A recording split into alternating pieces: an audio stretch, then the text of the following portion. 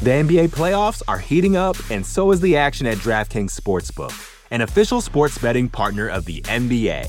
DraftKings brings you same-game parlays, live betting, odds boosts, and so much more. You can download the DraftKings Sportsbook app now and use code VOXMMA. That's code VOXMMA for new customers to get $150 in bonus bets when you bet just $5. Only on DraftKings. The crown is yours. Gambling problem? Call 1-800-GAMBLER. Or in West Virginia, visit 1-800-GAMBLER.net. In New York, call 877-8-HOPE-NY or text HOPE-NY 467-369. In Connecticut, help is available for problem gambling. Call 888-789-7777 or visit ccpg.org. Please play responsibly. On behalf of Boot Hill Casino and Resort in Kansas, 21 and over. Age varies by jurisdiction. Void in Ontario. Bonus bets expire 168 hours after issuance. See dkng.co/bball for eligibility and deposit restrictions, terms, and responsible gaming resources. You know how to book flights and hotels. All you're missing is a tool to help you plan that unbelievable travel experience. That's why you need Viator. Book guided tours, excursions, and more in one place. There are over 300,000 travel experiences to choose from, so you can find something for everyone. And Viator offers free cancellation and 24/7 customer support for worry-free travel. Download the Viator app now and use code Viator10 for 10% off your first booking in the app. Find travel experiences for you. Do more with Viator. You're listening to the Vox Media Podcast Network.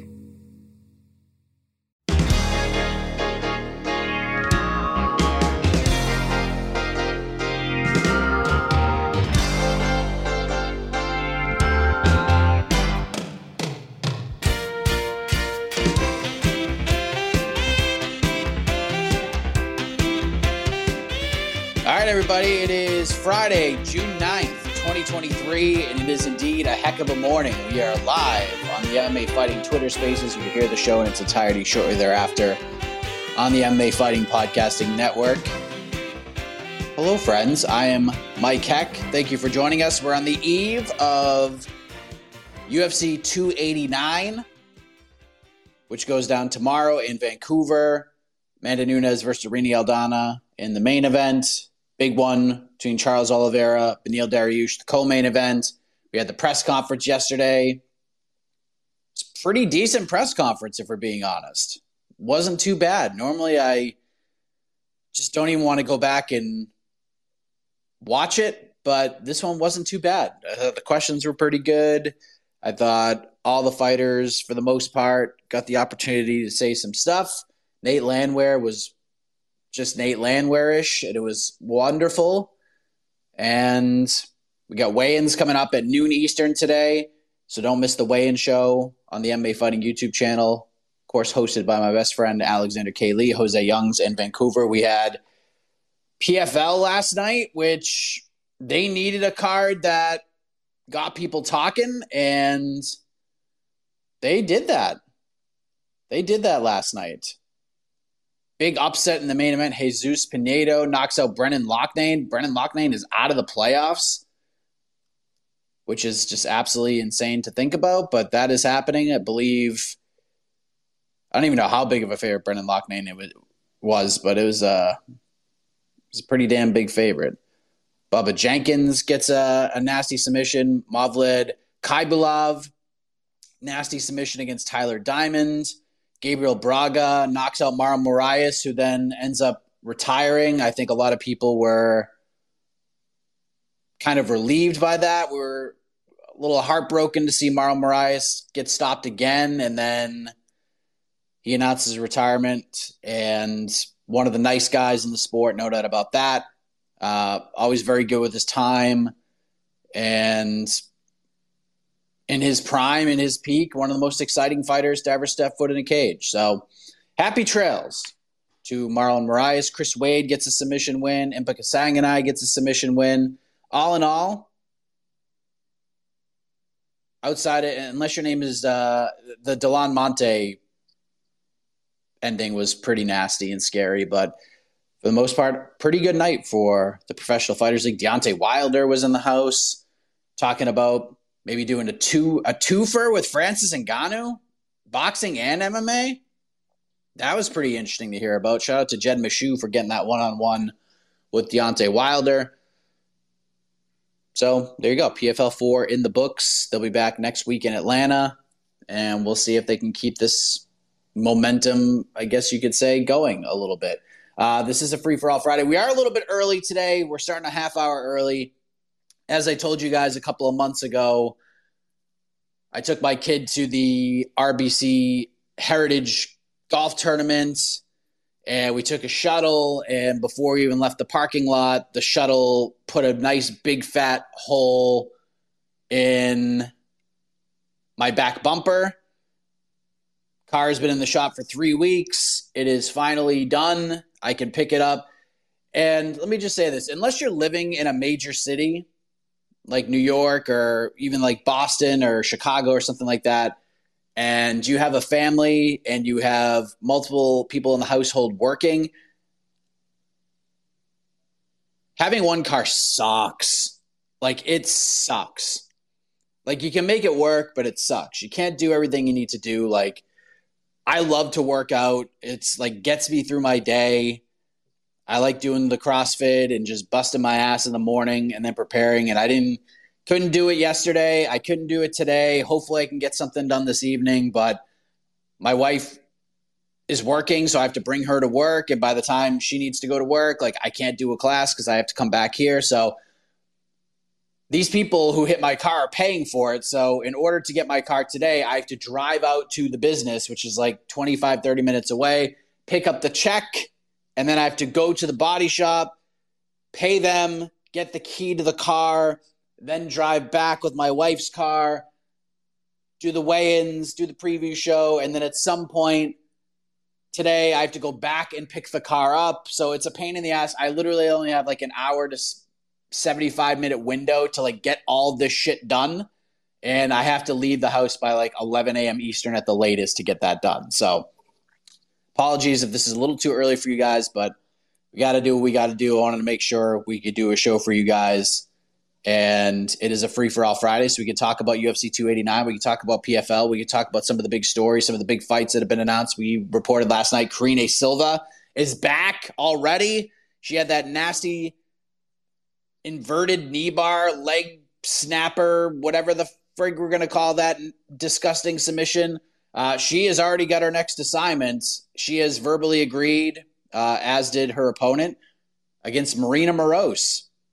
UFC 292 in Boston, August 19th. That was a very popular on to the next one selection. In fact, that was going to be my first choice, but I didn't know what Marina's status was going to be. She had posted on Instagram. She had like a procedure done. Must not have been too bad since she's going to fight in August. So that fight is great. Big opportunity. And this is how you create stars, people. This is how fighters get notoriety. You have a big moment. You probably should have got a bonus. You didn't get one. Dana says he's going to take care of you. Talked about you at the press conference, and then immediately get you right back in there on a big card. So they obviously see something in Karine Silva. This will be the second time these ladies have fought. They fought in 2014. It was a chaotic fight for XFC International back in 2014. And Marina Moroz actually submitted Karine Silva in that fight in the first round. But that was 9 years ago almost. And now they get to run it back. Karine Silva looking for some revenge. So let's go to the callers. Let's go to you guys. We're going to go for about 50 minutes here. Tristan, hello. Hey, Mike. Wanted to talk about, the PFL yesterday was pretty good. I have to give them so much credit. I was enjoying that. So yesterday, cards, kudos to PFL. But also, too, PFL 6, June 23rd, I was stunned to see that Anthony Romero is fighting OAM on the main event card. I guess it's the headliner. I was taken aback. I was surprised because I didn't even know when this fight was announced. I had to go and figure out that James Lynch had interviewed Anthony Romero a week ago. So this was already announced. Probably I thought it was a short notice for Romero, but I guess not. He knew about this couple of weeks.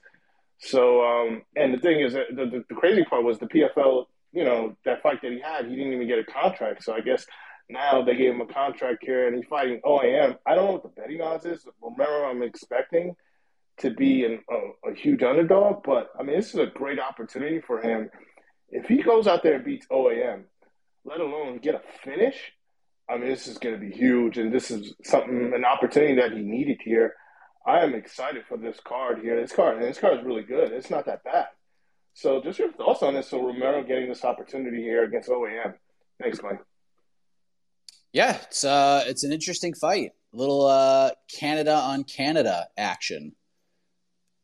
I don't see any betting odds for this fight. Usually PFL odds don't come out till later. Like no, DraftKings doesn't have them. I don't think. Let me see. Yeah, no odds at all. They don't even have odds. DraftKings doesn't even have odds for next week's card. But yeah, Anthony's a good fighter. He's a good prospect. He's won a lot. His lone loss was to JJ Okanovich in a fight that I thought he won. But he's really good. He's really good. He's one of the guys that I think the UFC definitely should have signed. The fact that the reasons Dana didn't sign him were really puzzling to me. But like of all the fighters who have gotten contracts on the Contender Series, like some have panned out and some have been really good and some have been really strong. We mentioned Karine Silva. She's one of them.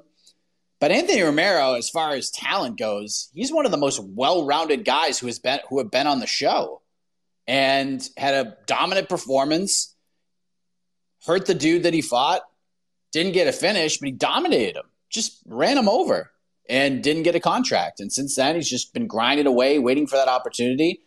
I'm stunned Bellator hasn't given him a look, but he was on the Challenger Series, had another dominant win, didn't get a contract, and now he's in, getting a main event spot against Olivier Aubin-Mercier. So I think OAM's kind of on one right now. He is surging. I'm curious what the odds are going to be for this fight. There could be some value. Like if OAM's like a minus 600 favorite in this fight, there is a ton of value on Anthony Romero. A ton of value. I mean, this is by far Anthony Romero's toughest opponent, but the dude's really good. So we'll see how it plays out. PFL 6, June 23rd, ATL, main event. Let me see what the rest of this card looks like. Got Sada Busai, Shane Mitchell, Shane Burgos, Yamato Nishikawa, Clay Collard, Stevie Ray. That's going to be fun. Magomed Karamov versus David Zawada. Yeah, it's a very PFL-ish looking card.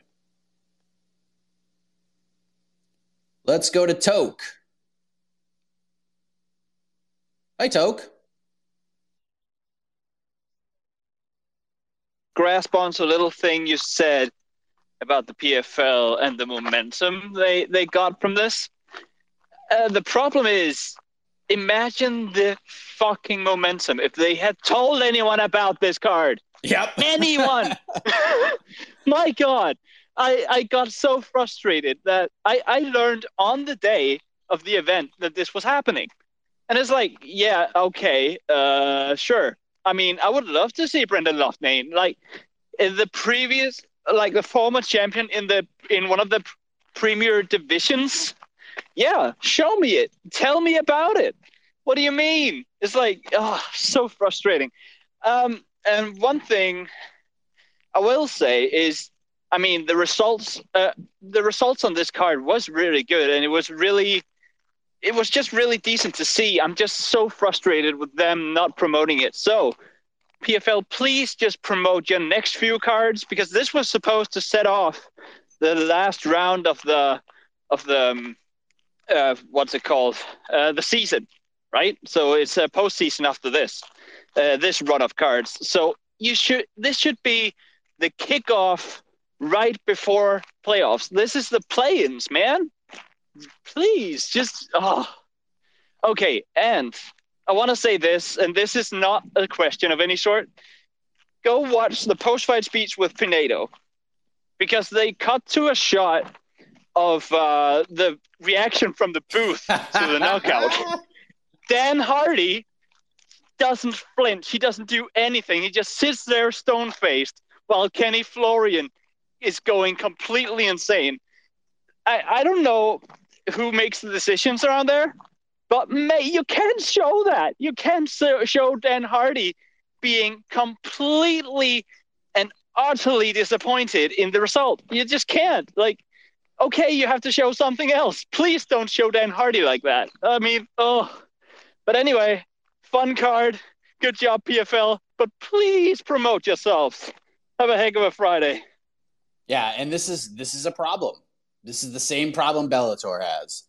So Don Davis can create all the bullshit graphics he wants about them being the number 2 promotion, and I'm saying there might be like some semblance of truth to the graphic. I don't buy most of it, and plus a lot of the graphics were inaccurate.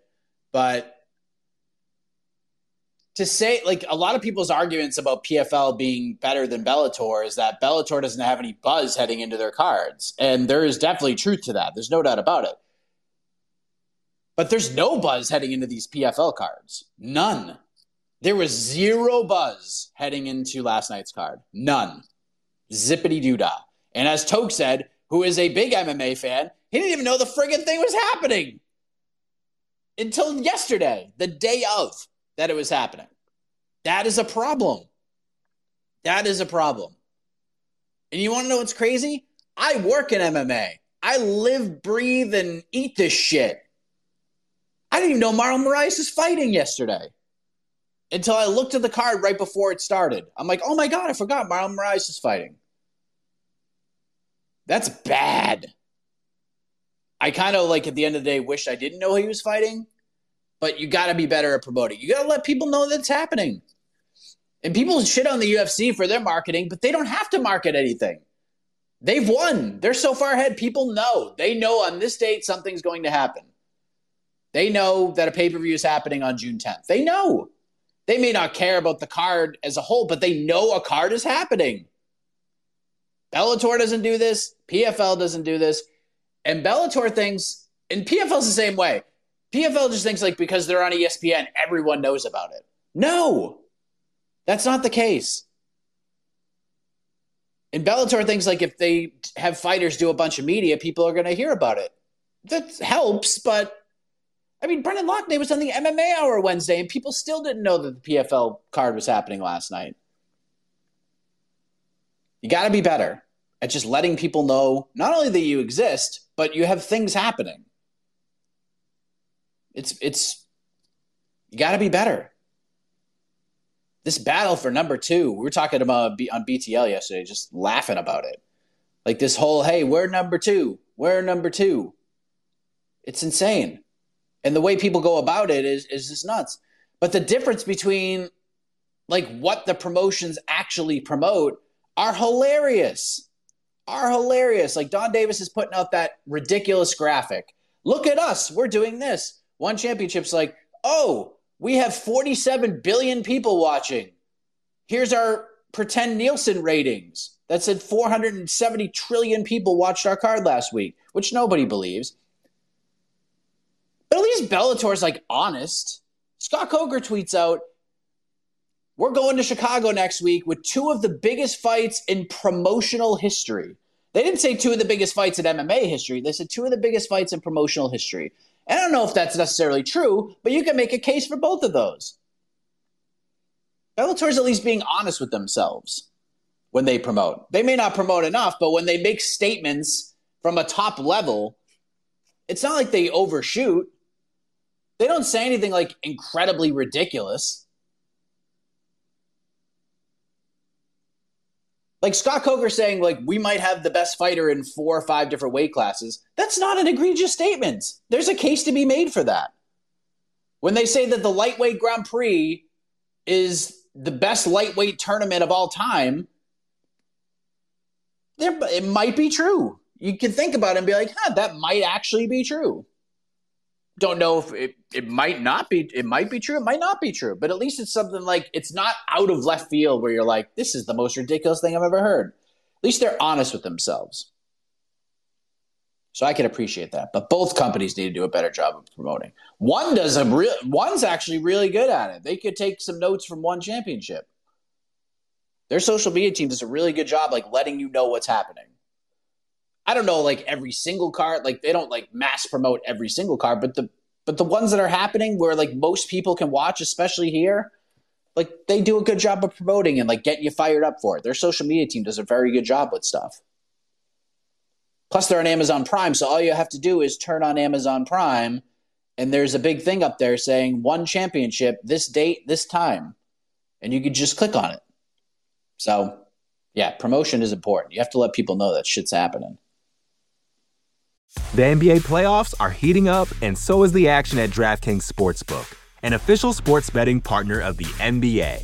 DraftKings brings you same-game parlays, live betting, odds boosts, and so much more. Don't miss out as the NBA postseason winds down. And new customers to DraftKings can bet $5 to get $150 in bonus bets instantly. You can download the DraftKings Sportsbook app now and use code VOXMMA. That's code VOXMMA for new customers to get $150 in bonus bets when you bet just $5. Only on DraftKings. The crown is yours.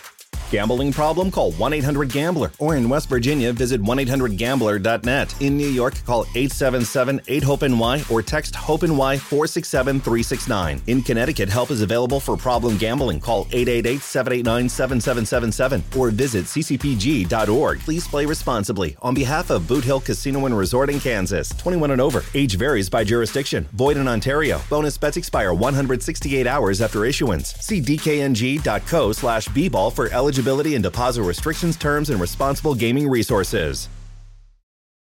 Mother's Day is around the corner. Find the perfect gift for the mom in your life with a stunning piece of jewelry from Blue Nile. From timeless pearls to dazzling gemstones, Blue Nile has something she'll adore. Need it fast? Most items can ship overnight. Plus, enjoy guaranteed free shipping and returns. Don't miss our special Mother's Day deals. Save big on the season's most beautiful trends. For a limited time, get up to 50% off by going to BlueNile.com. That's BlueNile.com. Mikey, hello.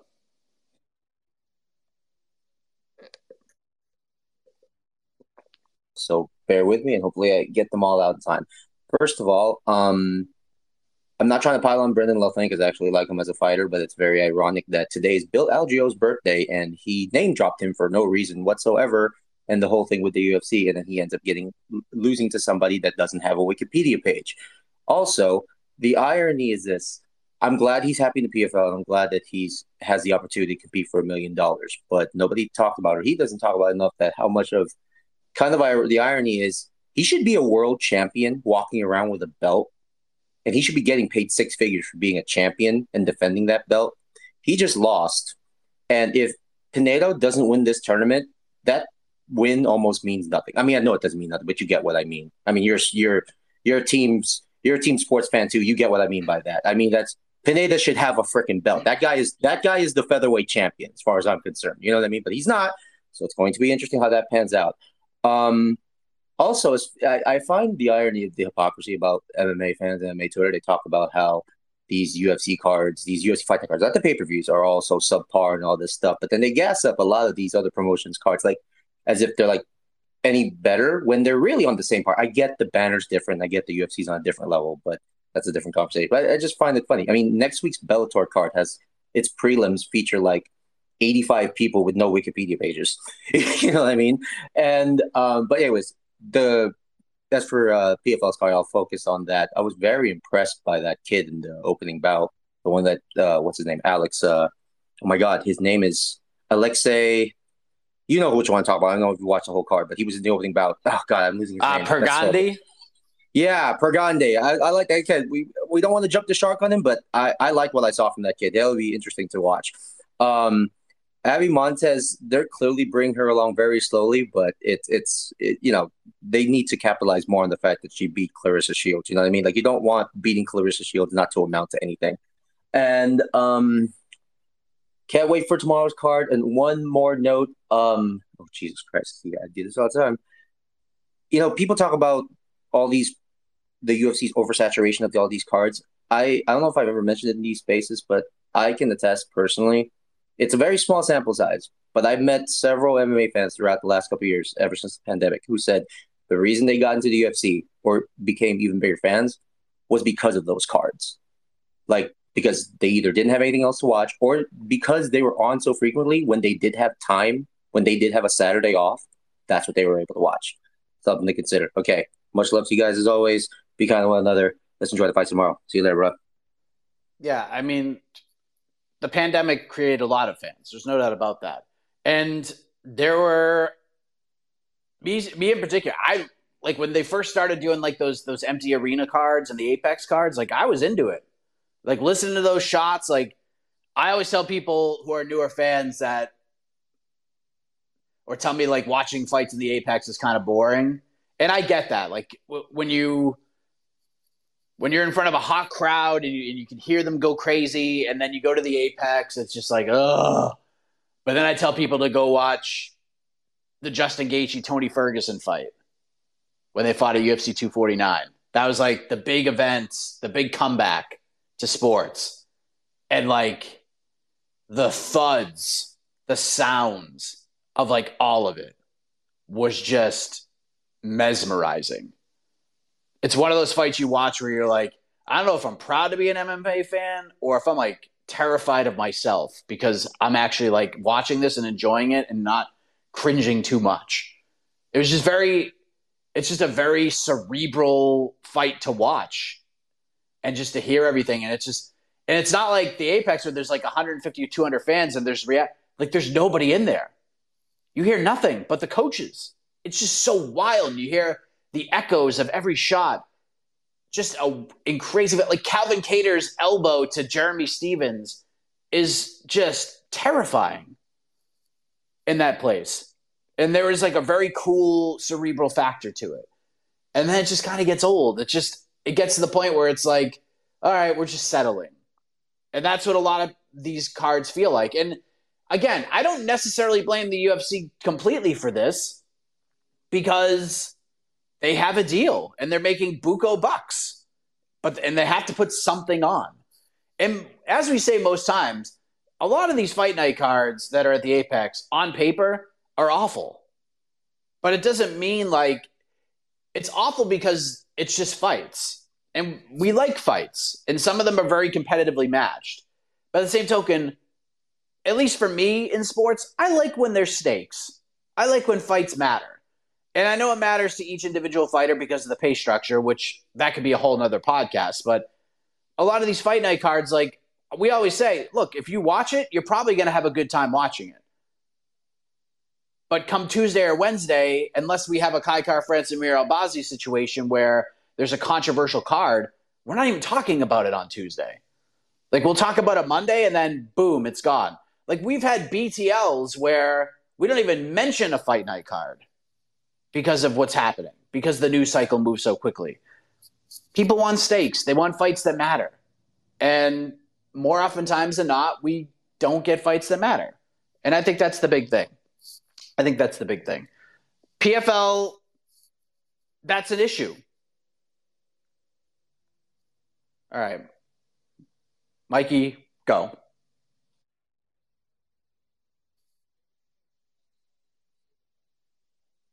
Pinedo, all due respect to Brendan Lovelane, but if that is your MMA upset of the year, you're insane. It's Valentina Shevchenko and Alexa Grasso. I will not have any arguments. I get it. If you want to say that's the biggest upset in PFL history, fine. MMA upset of the year, it's Valentina Shevchenko and over Alexa Grasso. It's the first time Valentina ever got submitted. It's the first time she ever lost in that division. Just please stop, people. Have some sense. Thanks, brother. Yeah, I mean, I think saying biggest upset in MMA of the year is a little too far-fetched. I actually think like Brendan Loughnane is a good fighter. He's a very good fighter. But I think we maybe overvalued him a little bit. Just a touch. Like we had him in our rankings and we ran down how good featherweight is just in the UFC. And maybe we just maybe there was a reward factor to us ranking him in our rankings. Not saying that he shouldn't be like a fringe guy, but maybe he just wasn't the 13th best featherweight in the world. And I don't like Grasso beating Valentina is an upset, but to me, there are a lot of ways Grasso could have won that fight. So, like, I wasn't stunned by the result. This one, I was like, holy shit. I can't believe that happened. You know what I mean? So, upsets are what you make of them and what you think of them.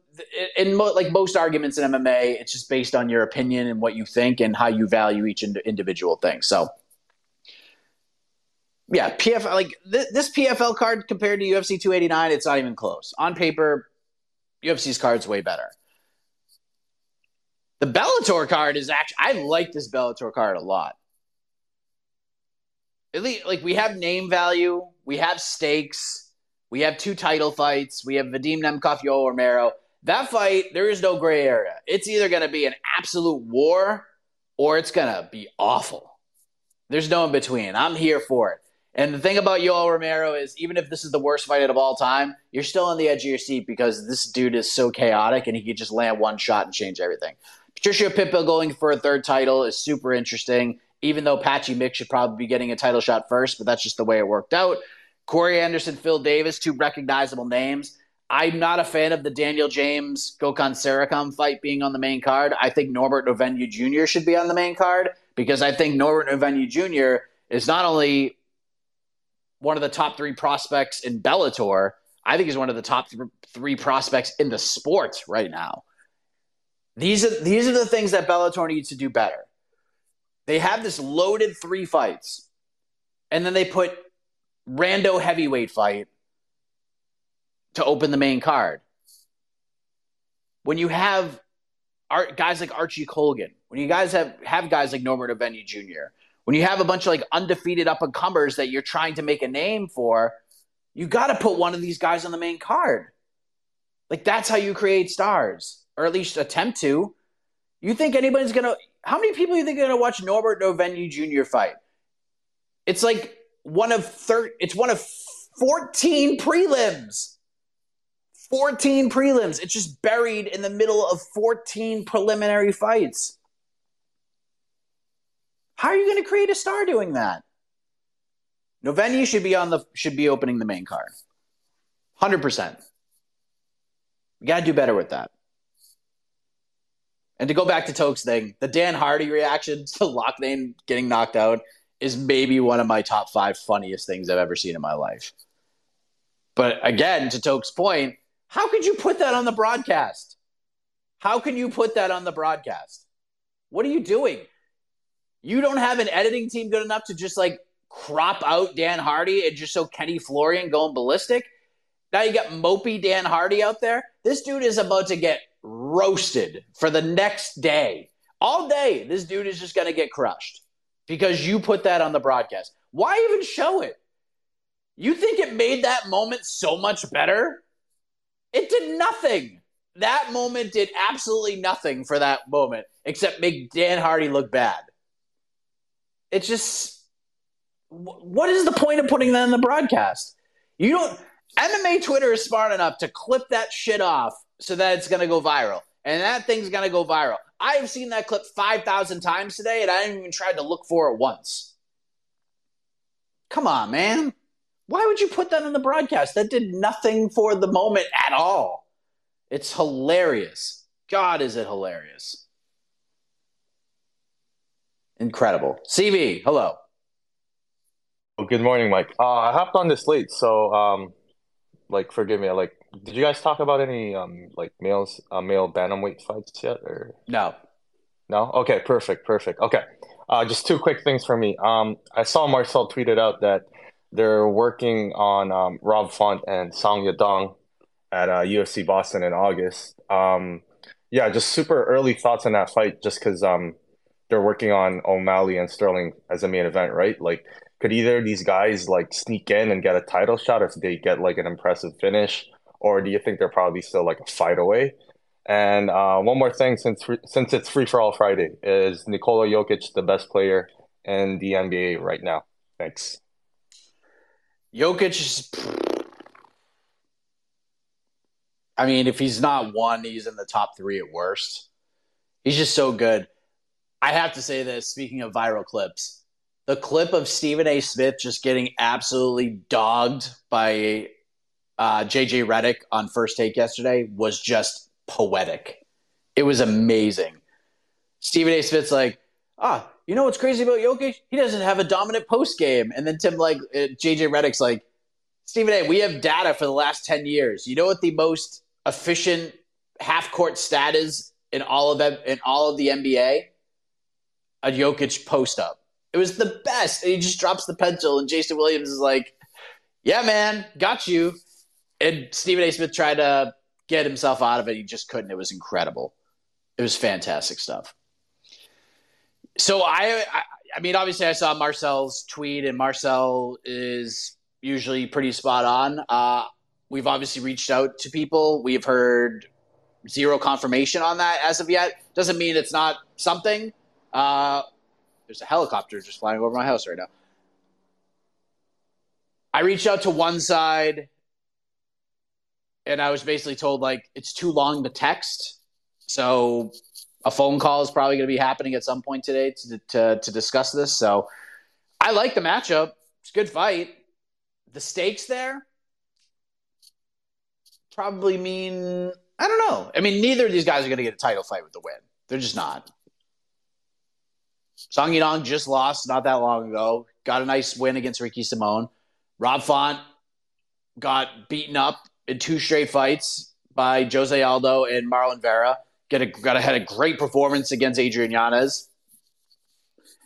And it'd be so sad if, like, one of those guys got a title shot and poor Merab Dvalishvili's like, what the fuck, man? What else do I have to do? And Corey Sandhagen's right there. So, I don't know. They probably get themselves a big fight. I wanted Rob Font versus Petr Yan. That's the fight I wanted, but maybe Jan's just not ready to come back that quickly. But, yeah, Rob Font, Song Yadong's a great fight. If that's what is to come, I guess. But we shall see. Rob should be on that card, that's for sure. Four Corner Sports, hello. Hey, Mike, how's it going? Good. Hey, I believe they're probably going to hold off Petr Yan up until the Abu Dhabi card, just because if he's not ready to fight now, then it only makes sense for him to be placed on that Abu Dhabi card. But I saw Marcel ended up tweeting about Viviana Araújo versus Casey O'Neill. We reported that last night. Oh, you did? Okay. Now, I know Araújo is on a 2-fight losing streak, and O'Neill just suffered her first loss. How do you feel like that fight's going to go stylistically? And could Casey O'Neill, with a win, rebuild up momentum? I know yesterday I asked about Miranda Maverick, and you're very high on Casey O'Neill, but it just seems like now more than ever that the flyweight division is getting stronger and stronger. I know that it's I know what's it called, the UFC never made anything official, but it's pretty obvious that Alexa Grasso versus Valentina Shevchenko is most likely going to happen sometime this year. Between outside of Erin Blanchfield, who do you think from these female flyweights is going to get the next title shot? And I saw you posted something of Melissa Dixon being signed by the UFC. Is this like a sign that Amanda Nunes probably gave him like notice that she's probably going to be retiring within this fight or the next fight? Because I saw they had signed Melissa Dixon. I saw they had signed another female bantamweight, and maybe they've been hearing you and AK say about there's no bantamweight division for females. So I mean, it looks like they're trying to stack up little by little on the female bantamweight division. And lastly, I still think that Irene Aldana gets it done. Real question is, does Amanda Nunes walk away come Saturday night? All right, thanks, Mike. So I feel like Amanda Nunes is going to retire. I feel like she's going to retire. I feel like win or lose, she's going to retire. I feel like if she loses to Irene Aldana, I think she'll feel good enough with like Aldana as the champion. Her reasoning for not retiring after the Juliana Pena loss was like, I can't leave this division with Juliana Pena as the champion. So I don't know if she'll feel the same way about Irene Aldana at the end of the day. I think Amanda has a lot of respect for Irene and vice versa. This is not like a trash talk fight or anything like that. And Juliana Pena got her title shot because she talked a lot of noise, and she did a good job doing it. And she got herself a title fight and pulled off one of the biggest upsets of all time. And then was one half of one of the most compelling ass whoopings in the history of MMA in the rematch. So I do think if Amanda wins, she walks away. And I think if she loses, she'll feel like the division's in a good enough place to walk away. Like, what else does she need to do? She literally doesn't need to do anything else. She loses, her legacy is cemented. It's just time. You know what I mean? It's just time. So, and that kind of goes to, and I think more of the Melissa Dixon and some of these signed. I believe there's like 6 or 7 females who got signed. They're not all bantamweights. There's some flyweights. I think there's like a strawweight mixed in there and a couple of bantamweights. They got to build these divisions up. The bantamweight division, there is no division. It's just bantamweight. Duh. There's no vision. It's just, there's like 11 fighters. So we need to build this up. You can't even fill out a rankings. There's no featherweight rankings. You can't even fill out a bantamweight rankings in the UFC with all bantamweights. There's like 3 featherweights in the bantamweight rankings. That is a problem. That is a problem. This division is just so dry right now. It's the same fighters. There's nothing like wrong with that, but we don't have anything else like on the come up at all. We don't know when Julia Avila's coming back. Mayra Bueno Silva maybe could be like the new fresh face to probably challenge for a title if she beats Holly Holm. It's just, and if Amanda wins, like, who's she gonna fight? Who is she gonna fight? It's crazy.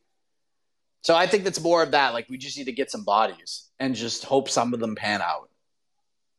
And it's a lot of international talent too. Melissa Dixon's like an English fighter, but she's fought for Aries FC. She's fought in France a bunch of times. Like, she's fought all over the place. It's just a lot of international talent, which tells me that they're going to be doing a lot of international travel over the next couple of years. So, like Shauna Bannon just got signed. Could maybe a return to Ireland come. She's already got her next fight booked, or her first fight booked. So, yeah, this is smart. Like, this is what you need to do. But also, you need to sign, like, Contender Series. Like, what's crazy is we talked about the Contender Series and, like, George Hardwick having to fight on the Contender Series, which makes no sense to me. And then they're just outright signing a bunch of women, which I get. I don't know.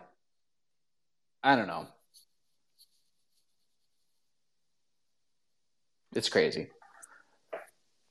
Casey O'Neill, Viviane Araújo, UFC 293. Manny Meyer first reported the matchup.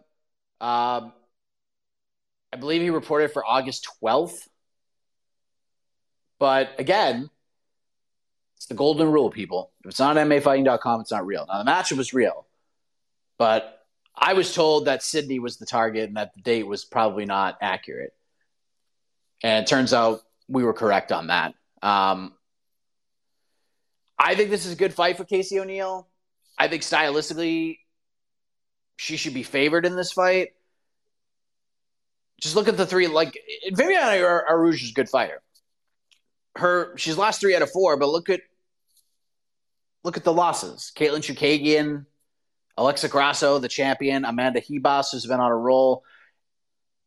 I think if Casey can just out-volume Viviane Araújo, if she can just sit there and be calm and just not be reckless, she can channel that energy a little bit for good, I think she'll win this fight. I think this is a good matchup for her.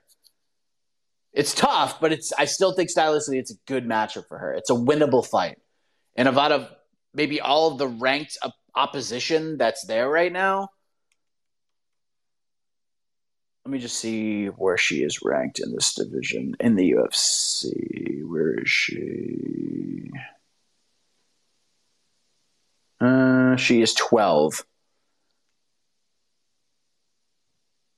Yeah, this is like inside the top 10. This is probably the best stylistic matchup for her.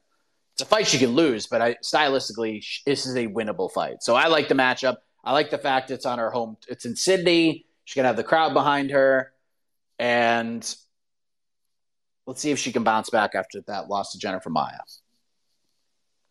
But I like the fight. With threats to our nation waiting around every corner, adaptability is more important than ever. When conditions change without notice, quick strategic thinking is crucial. And with obstacles consistently impending, determination is essential in overcoming them. It's this willingness, decisiveness, and resilience that sets Marines apart. With our fighting spirit, we don't just fight battles, we win them. Marines are the constant our nation counts on to fight the unknown. And through adaptable problem solving, we do just that. Learn more at marines.com. Another day is here, and you're ready for it. What to wear? Check. Breakfast, lunch, and dinner? Check. Planning for what's next and how to save for it? That's where Bank of America can help. For your financial to-dos, Bank of America has experts ready to help get you closer to your goals. Get started at one of our local financial centers or 24/7 in our mobile banking app. Find a location near you at bankofamerica.com/talktous. What would you like the power to do? Mobile banking requires downloading the app and is only available for select devices. Message and data rates may apply. Bank of America N.A., member FDIC. My best friend, you heard your name and you have some thoughts. Did I? I don't know. I thought I might have. Yes, we're on to the next one, chatter. No, I'm calling for Free for All Friday talk. Uh-oh. Also, I need to talk to someone. I'm reeling from this. I went to bed somewhat early on Thursday night. I guess the main event didn't roll around until when did the main event happen? When did Loughnane and Pinedo actually happen? I didn't see the finish until 3 a.m. To be honest, I fell asleep watching it. I had softball. I was exhausted. 95 degrees out playing softball. We had 2 playoff games, so I was a little wiped. But I woke up and went back to it and watched the fight at 3 a.m. this morning. A stirring endorsement for this main event and for the pace for actually not the main event, for PFL pacing, right? By the way, I don't know if you guys know, in Canada we actually have to pay extra to watch PFL now. It is not on a basic cable service; it's on TSN Plus. So it's an additional sort of extra charge if you want some of this sweet exclusive PFL programming. So suffice to say, I haven't been doing that, but I do keep up, of course, with the updates on MMAfighting.com. So I'm still reeling from that. But just for Free for All Friday, Mike, I know you saw the video of the of TikTok star, what's his name? I want to get his name right. Akums, I think his name is. I shouldn't have to endorse him. He has 24 million TikTok followers. Doing the Michael Jackson training. Did you see that? Yes. Incredible. He has some other videos too, doing Michael Jackson tennis, Michael Jackson basketball, etc. It's very funny. So my question for you, I need you to put your DJ cap on, sir. Your top five Michael Jackson songs. Either your favorite songs or songs that you make sure that you got to spin every time when you're doing one of your gigs. So whatever criteria you want. I'm curious. What are your top 5 MJ songs? Oh man.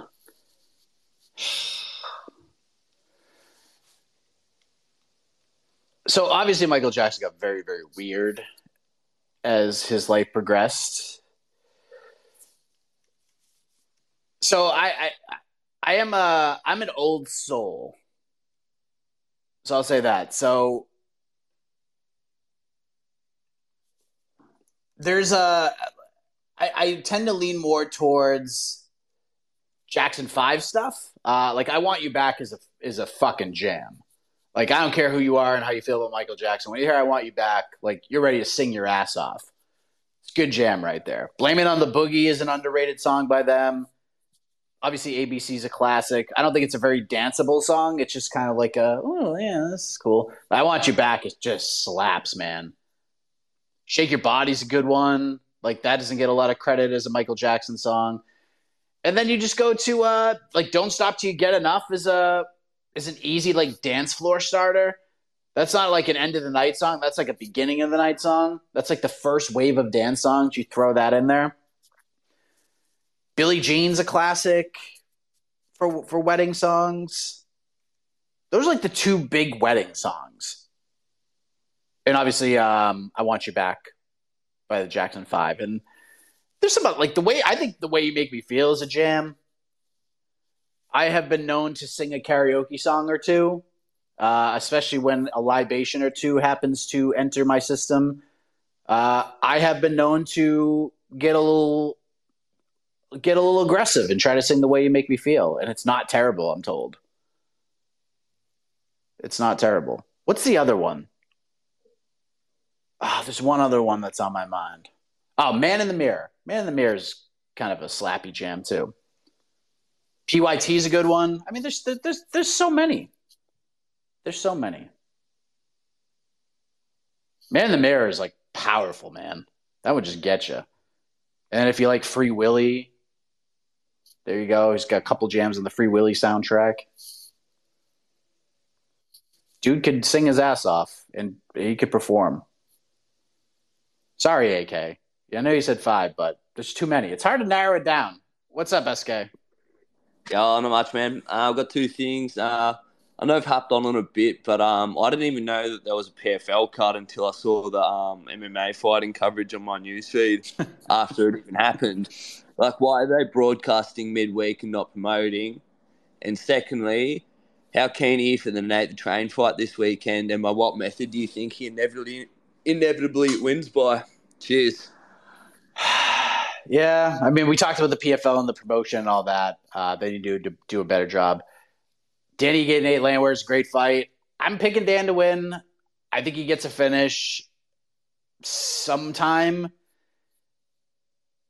I think he's just the better fighter all around, but Nate is just a psychopath.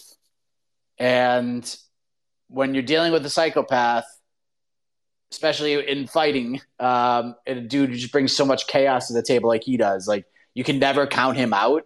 But I just think, like, stylistically, Dan's just better everywhere. I think Dan's a better striker. I think he's just better everywhere. And I think when you look at a fight like this, no matter how chaotic a guy is, I always lean towards the dude who has been in there with the better competition. And it is without question Danny Gay has been in there with better competition than Nate Landwehr. It's not even close. Like, this is not a debate at all. Dan has been in there with everybody. And his losses are good losses. Like, none of them are bad losses. He was on a tough run, but it was like a murderer's row of guys that he lost to. All his losses are to, like, really good guys. Nakajima and Pancrase. The Julio Arce one I was there for. That was his UFC debut. Then he goes on and wins 6 in a row. His losses are Calvin Kattar, Zombie, and Zombie looked incredible in that fight. That was one of, like, Zombie's best performances. Josh Emmett and Movsar Evloev. Like, those are his losses.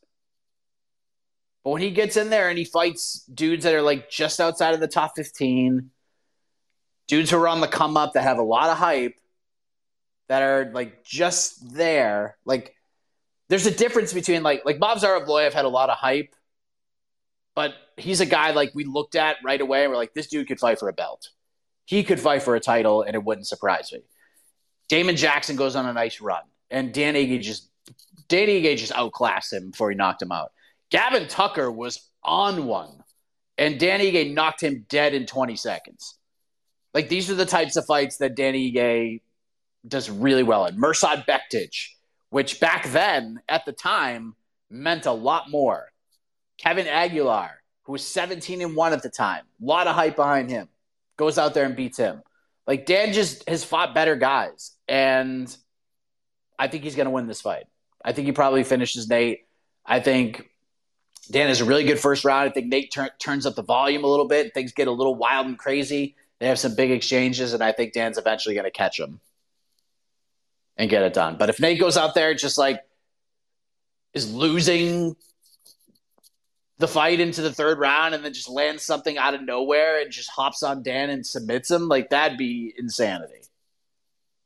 That'd be absolutely ridiculous. But no one's finished Dan Ige before. I don't know. But it's going to be a fun fight. No matter what happens, it's going to be fun. 4-Out Sniper, hello. Are you there, sir? Sorry, my connection's bad. Can you hear me? Kind of. You're breaking up a lot. Okay. Let somebody else go. I'll try again in a little bit. No, I can hear you now. You're good. Oh. Wait, you can hear me? Yeah, I got you now. Okay. Heck of a morning. First off, I just wanted to say happy retirement to Marlon Moraes. By happy retirement, I mean I'm happy he retired.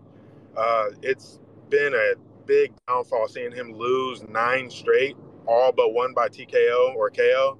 I say 9 straight because that Jose Aldo win, we already know it was really a loss. But your opinion on what happened, like to Marlon Moraes? Did he just not evolve with the times? There's a skill level, a mental himself after the not Aljo. Who did he lose to first? Henry Cejudo. Yeah. What do you think happened to him? Because 9 in a row that's a big. Yeah, I'm listening, man. Thank you for the call. What happens? Henry Cejudo happened to him. Henry Cejudo happened to him. There are certain times in fighters' careers where a fighter just takes a piece of you, win or lose, and we've seen it a lot. Like the Robbie Lawler fight, like Robbie Lawler's career, and even Carlos Condit. When Robbie Lawler and Carlos Condit fought each other, those two guys are never the same after. They were never the same after that. Sometimes you're just in a war and you get cracked and like the fight just seems great and like, but a piece of you just stays there and you can't get it back. And I think Henry Cejudo, being able to take Marlon's best shots, just putting it on him and then eventually finishing him in the third round the way that he did. I think that was kind of the beginning of the end right there. I also think the weight cut that late in his career was really getting to him. A move to 145 probably should have happened a lot sooner. But dude is just action-packed. And I know like his legacy gets a little bit tarnished and people look at him in a different way because, going 1-8 in his last 9 fights. And like you said, some people think it's 0-9 because of the Aldo fight and then just getting finished in 6 straight or 7 straight. It's just a bad look. And it's almost like BJ Penn-esque. But, I mean, Marlon's career up until that point was just ridiculous. Just so action-packed. His run in World Series of Fighting was incredible. The Rafael Sunso fight, a lot of people thought he won that fight. The Dotson fight was good. He just annihilated Aljamain Sterling. He annihilated Jimmy Rivera, which at the time was like, Jimmy Rivera had won like 20 in a row. Then he fights Assunção again and chokes him out in the first round. He looked really good in the beginning of that Cejudo fight, but just kind of ran out of gas. And Cejudo just kind of took a piece of him. And that happened, what? Literally, that's crazy. 4 years to the day of that Henry Cejudo fight is the day he retired. That's wild. That's crazy to think about. Yeah, it's kind of poetic when you really think about it. But one of the great guys. Like one of the great guys, nice interview. Probably went a little too long. Got to the point where like every time he was booked a fight, we were like, oh man, like we're just worried for the man. We just didn't want to see we just didn't want our hearts to get broken again. And I think he probably should have retired after, and he did sort of retire after the Song Yadong fight. He retired, and then he signed with PFL and made a bunch of money. So I can't blame the man for trying to take care of his family. It's just enough is enough. And here's my message to one David Feldman. Don't even contact this man. Don't even contact him. Don't call his people. I don't care how much the envelope is. Do not call this man. Please, for the love of God. You have a stacked enough roster. You don't need Marlon Moraes on it. Do not call this man. I do not want to see Marlon Moraes at BKFC. I do not want to see this guy fight again. You know what he'd be great at? Get him on the PFL broadcast. Get him on the broadcast. Do something.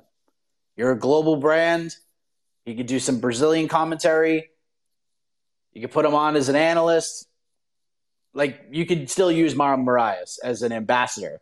There are very few guys who would do a better job at it than Marlon Moraes, if we're being honest. So, happy trails. One of the just most fun fighters to watch for most of his career. And if you ever want to just go down a rabbit hole, just go find old Marlon Moraes World Series of Fighting fights, and you will have just a great time. You'll have a great time going through and watching those because that dude just got in so many wars and had so many finishes. Really fun. Viking, take us home. How are you, Mike? Good. How are you? I'm fine. I was listening to BTL the other night, and New York Rick seemed kind of off. So, is he okay? I just want to know, is he okay or not? Yeah, Rick's okay. Rick's good. And the other thing, I was listening to Michael Bisping podcast, and he just interviewed Benil Dariush, and at this point of his career, Benil Dariush said, "Title shot is not important for me, but the fighting top five guys." So I think he has a brain fade, and I'm sure if UFC want to duck him in the future, they have an excuse. And the same guy said Jesus Christ is the best in front of all the Muslim arena, all the people filled with all the Muslim people filled in the arena. So, what do you think about that statement, which was made by Benil Darius, that he doesn't want title shot is not the UFC title is not important for him? So I didn't actually hear that. I mean, if at this point in his career, like, how can you say that and actually believe that? Like, what are you fighting for? Just for the love of the game? It's not about making money. Like, you make the money when you win the title. That's when you make your money. So, I don't know. He kind of shrugged it off. Like, I thought Dana was really interesting at the press conference. The "we'll see" out of him gives me a little bit of trepidation, but maybe he's just saying that from the Charles Oliveira perspective. Because I don't like I've said, I don't have Oliveira seems very confident that if he wins this fight, he's just going to fight Islam next. I don't think that's true. I don't have that same confidence. I do feel very, very strongly that if Beneil Dariush wins, he will get his title shot. There's just nobody else. Gaethje and Poirier are not going to be able to turn around and fight Islam Makhachev 2 months later. They're just 2.5 months later. It's not going to happen. Those two are going to kill each other. So, what do? You just hope if Volk just destroys Jair and just says, Islam, I'm coming to Abu Dhabi to fight you, and cuts a great promo, could see a world where Benny gets screwed. But I don't think that's going to happen. I don't know. And then the 280 post-fight speech was just one of the weirder ones. That moment in particular, because like a lot of people are like, read the room. And the other thing was just one of the all-time worst, like, set yourself up for the next step types of statements I've ever heard. Yeah, man, I'll fight 10 more times. Just one of the all-time worst post-fight promos ever when trying to get where you want to go. So, we'll see. Hopefully he's interesting on the mic. Don't say that again. Just don't say that again. Or don't say like, well, I said 10 fights. Now I just need 9 more. Like, no. You just go in there, make it simple. Do it Benny style. Hey, Islam, UFC, you promised me the shot. You said if I beat Charles Oliveira, I get the title shot. Islam, respect you. You're a great champion, but I'm coming for that belt. I'll see you in Abu Dhabi. Drop the mic, get your ass out of the cage, and that's it. There you go. Don't overthink this. Just keep it simple. Islam, I'll see you in Abu Dhabi. UFC, you promised me the shot. I won. See you in October. Bitches. Goodbye. Don't have to do anything out of the ordinary. All right, rapid fire. I have to get out of here in like 5 minutes. Barbarossa, hello. Good. Friday. I'm good. Good.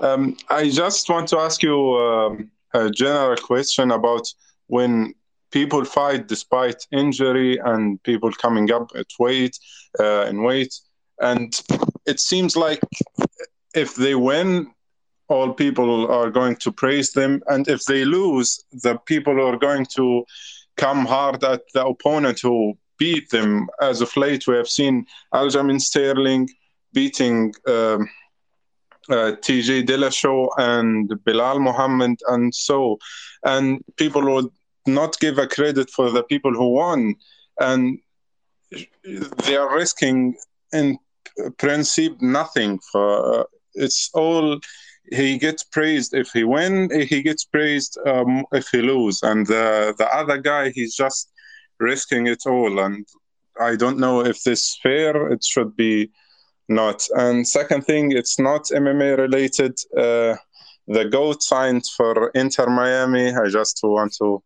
it's called soccer from now on. Yeah. Thank you, Mike.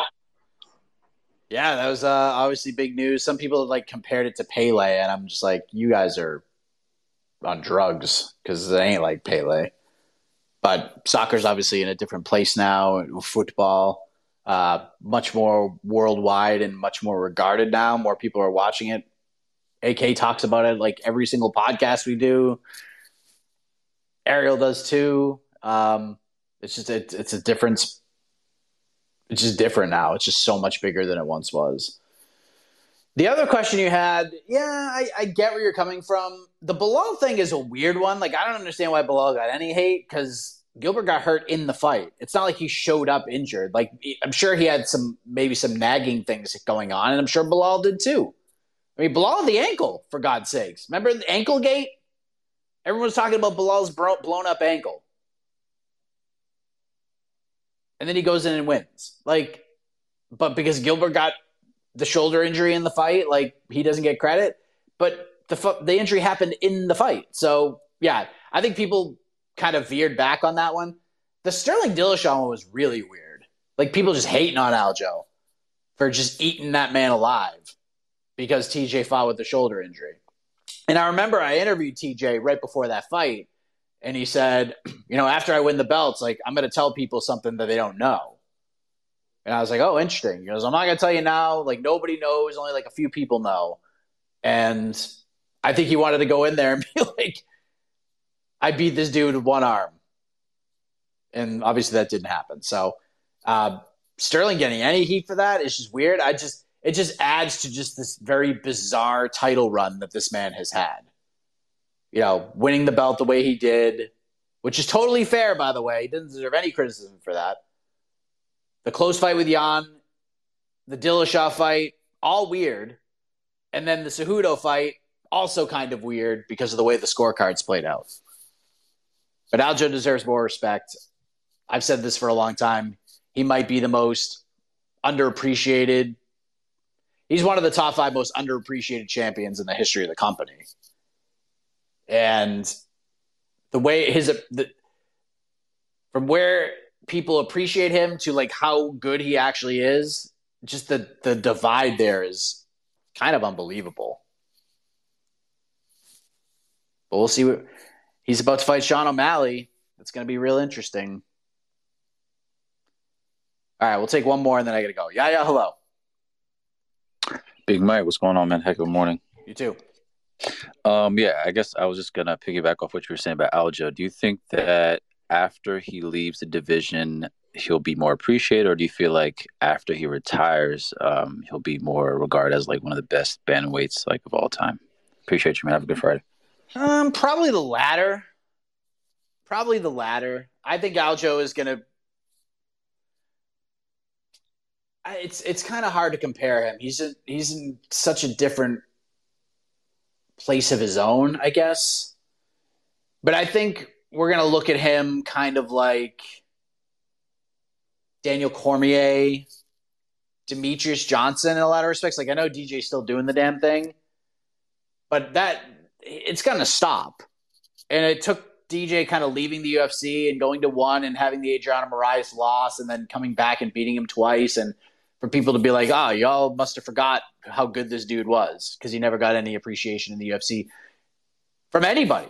Fans, the promotion, which is very similar to with Aljo. A lot of the fans don't give him the credit he deserves. Dana shits on him every chance he gets. The UFC dumps on him every chance they get. They try to put him in really tough situations all the time. So, like, there is kind of a similarity.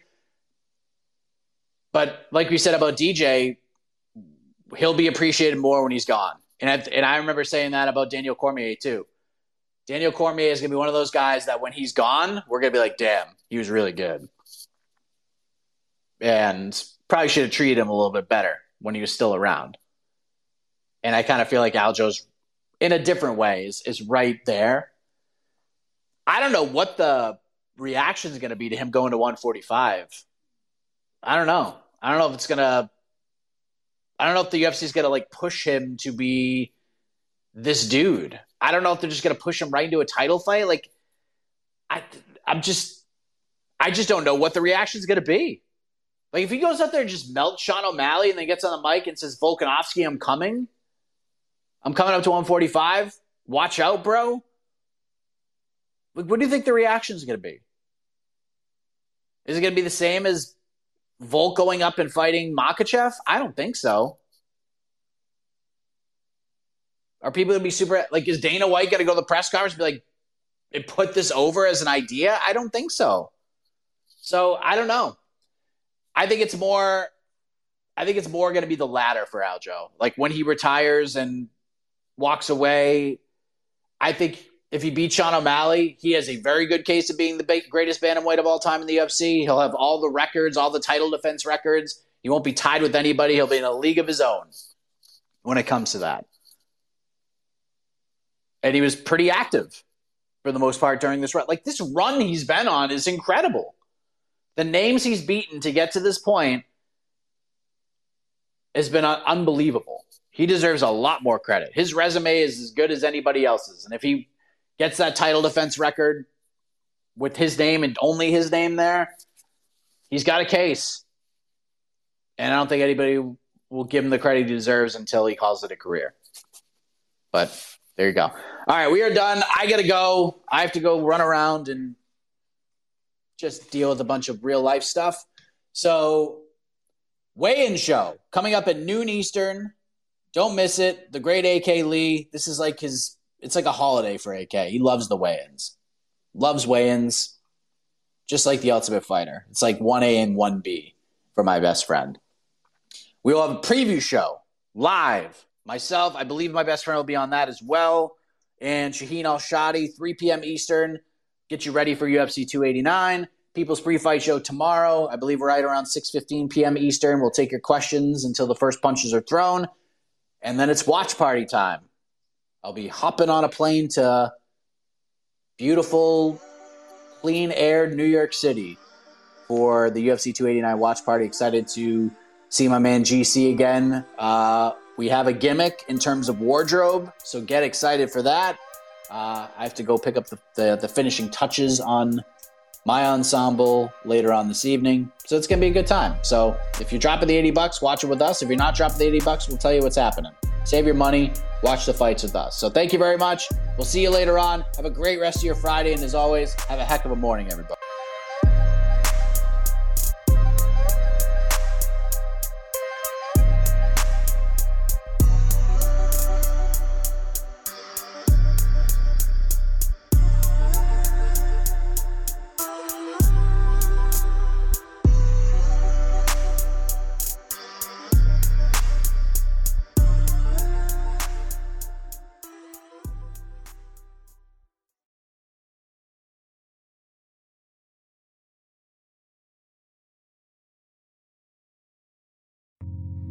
You're listening to the Vox Media Podcast Network. The NBA playoffs are heating up, and so is the action at DraftKings Sportsbook, an official sports betting partner of the NBA. DraftKings brings you same-game parlays, live betting, odds boosts, and so much more. You can download the DraftKings Sportsbook app now and use code VOXMMA. That's code VOXMMA for new customers to get $150 in bonus bets when you bet just $5. Only on DraftKings. The crown is yours. Gambling problem? Call 1-800-GAMBLER. Or in West Virginia, visit 1-800-GAMBLER.net. In New York, call 877-8-HOPE-NY or text HOPE-NY 467-369. In Connecticut, help is available for problem gambling. Call 888-789-7777 or visit ccpg.org. Please play responsibly. On behalf of Boot Hill Casino and Resort in Kansas, 21 and over. Age varies by jurisdiction. Void in Ontario. Bonus bets expire 168 hours after issuance. See dkng.co/bball for eligibility and deposit restrictions, terms, and responsible gaming resources.